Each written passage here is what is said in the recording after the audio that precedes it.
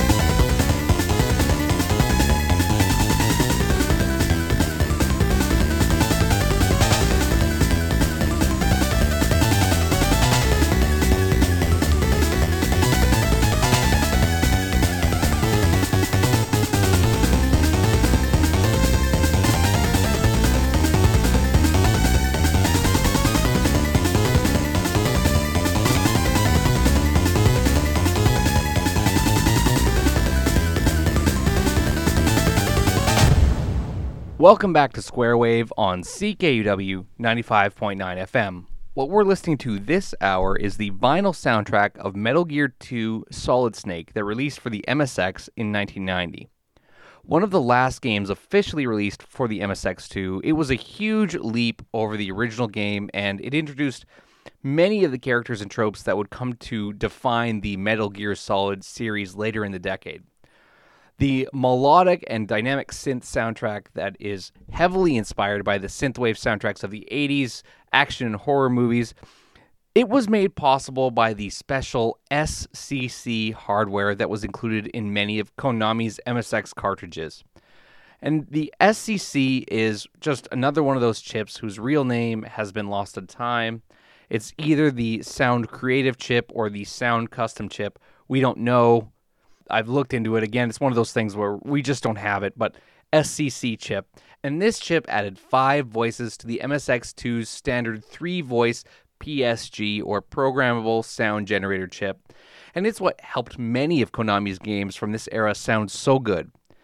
And although the vinyl that we're listening to today sounds exceptional, there are some strange choices made during the pressing. For example, several tracks on the album are actually multiple songs combined into one without separate titles.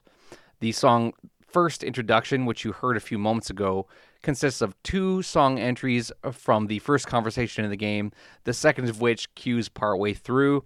Another song, Return to Dust, which you also heard there, starts with the music for traveling through air ducts, and it features the distinctive heartbeat sound. 2 songs again combined. The track Natasha's Death includes the jingle of the initial shock of finding her dead and then the actual dying scene. And the song Killers combines the intro, the pre-fight, and the fight music proper into one track from a boss fight. The album also doesn't include the Metal Gear D's entrance music and Night Sight's unique boss theme. For some reason, they chose to put Gray Fox's theme, which is called Tears, right after the first boss theme on the vinyl, even though you meet him quite a way through the game. In total, there are 46 music tracks, most of which are included here on the vinyl. So let's get back to it now. You're listening to Square Wave on CKUW 95.9 FM in Winnipeg.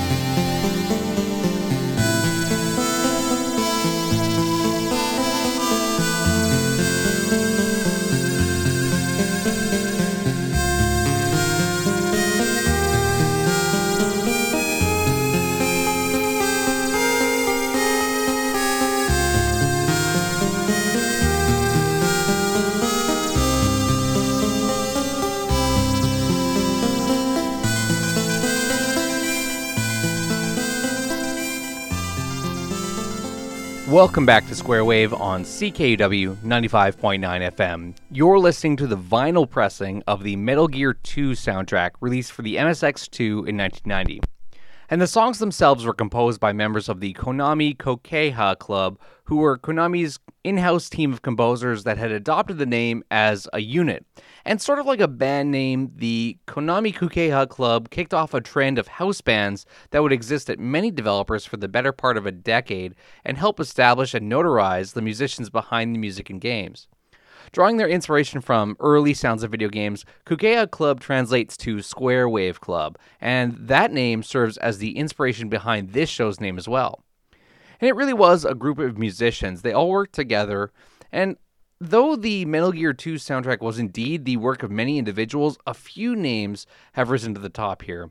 Most notable is Masahiro Ikariko, who helped compose games like Sunset Riders, Sparkster, and SD Snatcher. The latter two games there I covered last year on an episode for the great composer Michiru Yamane. As for Ikariko, he was credited as Ika-chan in the game, and apparently spent many late nights composing for the soundtrack, so much so, in fact, that the staff joked that his infant daughter began to call her uncle Papa during the time of the development of the game. And it might sound a little horrifying now, but that extra work by Ika-chan and the rest of the Kokeiha Club resulted in Metal Gear 2 being Konami's largest soundtrack ever at the time of release. Another key contributor on the project was Yuji Takeuchi. No relation to Motoaki Takeuchi, who I covered last week. Yuji Takeuchi would go on to compose many other excellent soundtracks, including the games SD Snatcher, Space Manbo, Nama Baseball 68, and the 1992 X-Men arcade game. Some fantastic soundtracks there, and he's definitely somebody I'm looking at covering for a future show, perhaps as early as later this season, so I don't want to say too much more about Yuji Takeuchi. But in an interview, Takeuchi says that there were 8 different composers who worked on the Metal Gear 2 game, including himself. And he says that the game over music for Metal Gear 2 is his alone, which is the very last track on the album. So let's get back to more of it right now. This is the vinyl release for Metal Gear 2, released on the MSX2 in 1990. You're listening to Square Wave on CKUW 95.9 FM.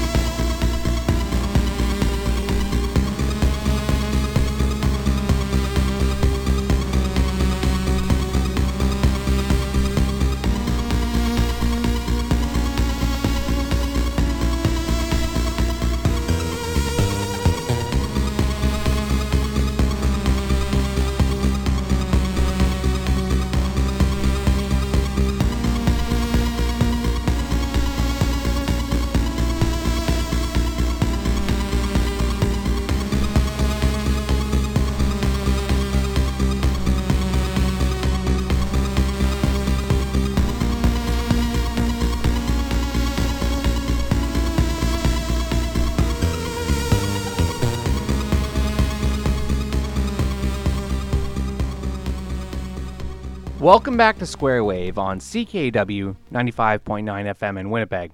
This hour I'm playing the vinyl release for the MSX2 called Metal Gear 2 Solid Snake, which is not to be confused with Snake's Revenge Metal Gear 2, which released for the Nintendo Entertainment System also in 1990. Although the MSX2 was a Japanese home PC mostly exclusive to that market, Metal Gear 2 did get a proper release in the West in 2005 as part of Metal Gear Solid 3 Subsistence, and it was included on the second disc and featured the first Western localization for this title. And included in the MSX2 game was a secret sound test that you could use to listen to all of these songs, and it was accessed in-game by equipping the cigarettes and changing your transceiver's frequency to 140.07, but not calling it. And this caused the game to play a random song and included 2 exclusive songs that could only be heard on this mode, but which are present here on the vinyl. It's a fantastic feature, and it heralded the sort of esoteric idiosyncrasies that would become more prominent as the series matured. And speaking of which, like many of the later Metal Gear Solid games, Metal Gear 2 is surprisingly prescient in its narrative. Although it released in 1990, it is set in a fictional 1999, where the Cold War had ended, the Berlin Wall had fallen, and Zanzibarland, which is a fictional country that was established in 1997 after a successful war of independence against the Soviet Union, is attempting to hold the world supply of oil hostage. Yeah, it's scary foresight for a game released 32 years ago. In fact, Hideo Kojima says in the liner notes for the original album released in 1999 that the game had to undergo several rewrites just to account for the real-world changes that happened in the months leading up to the game's release, events that included the Tiananmen Square protests, the Romanian Revolution, and the reunification of Germany. So with that said, let's get back to the last few minutes of the vinyl that we can play here on our 1 hour together. You are listening to Square Wave on CKW 95.9 FM.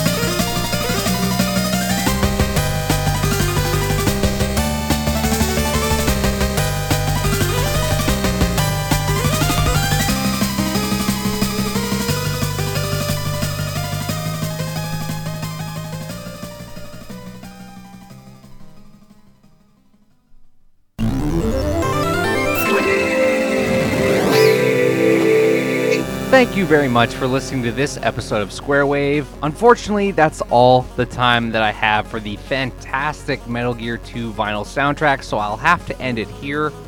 Please join me again next week for more video game music history. And if you would like to connect with the show or catch up on older episodes, you can follow Square Wave CKUW on Twitter, and very soon, very, very soon, on the podcast app on your phone. Square Wave is written and hosted by me, Dustin Rogers. The show's theme was composed by Spaceman Fantastiques. Thank you very much for listening, and stay tuned for more great programming on CKUW 95.9 FM.